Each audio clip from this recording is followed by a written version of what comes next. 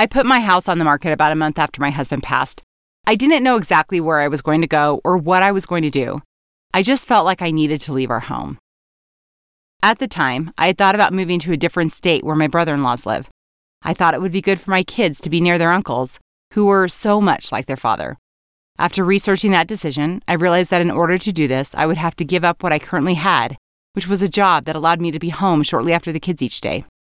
If I moved, I'd be in commuting traffic, gone at least 2, maybe 3 more hours every day. I hated being gone. I still do.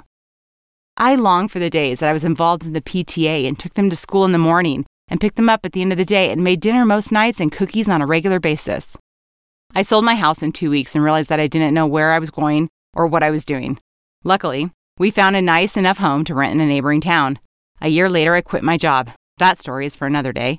But here I was, unemployed, with money from the sale of my home in my savings account, just needing time to heal. Time to get my life and my kids' life on track. I went back to school, only to find out that I would get $0 in financial aid due to the money in my savings account. I guess they didn't understand or care that if I spent that money, I would not be able to buy another house. I wouldn't have any money to live on. After one semester, I decided I might as well buy a house. So I did. I bought an ugly little, and I mean little, yellow house that I fixed up. A year later, I was working full-time and felt claustrophobic in our tiny little house, so I bought a bigger one. I love my house that I'm in now.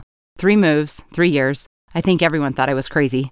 Sometimes I think back and wonder if some psychologist would analyze that to mean I was running so I didn't have to feel. Yes, those were the perks. But the reality is, I had a good reason for every move.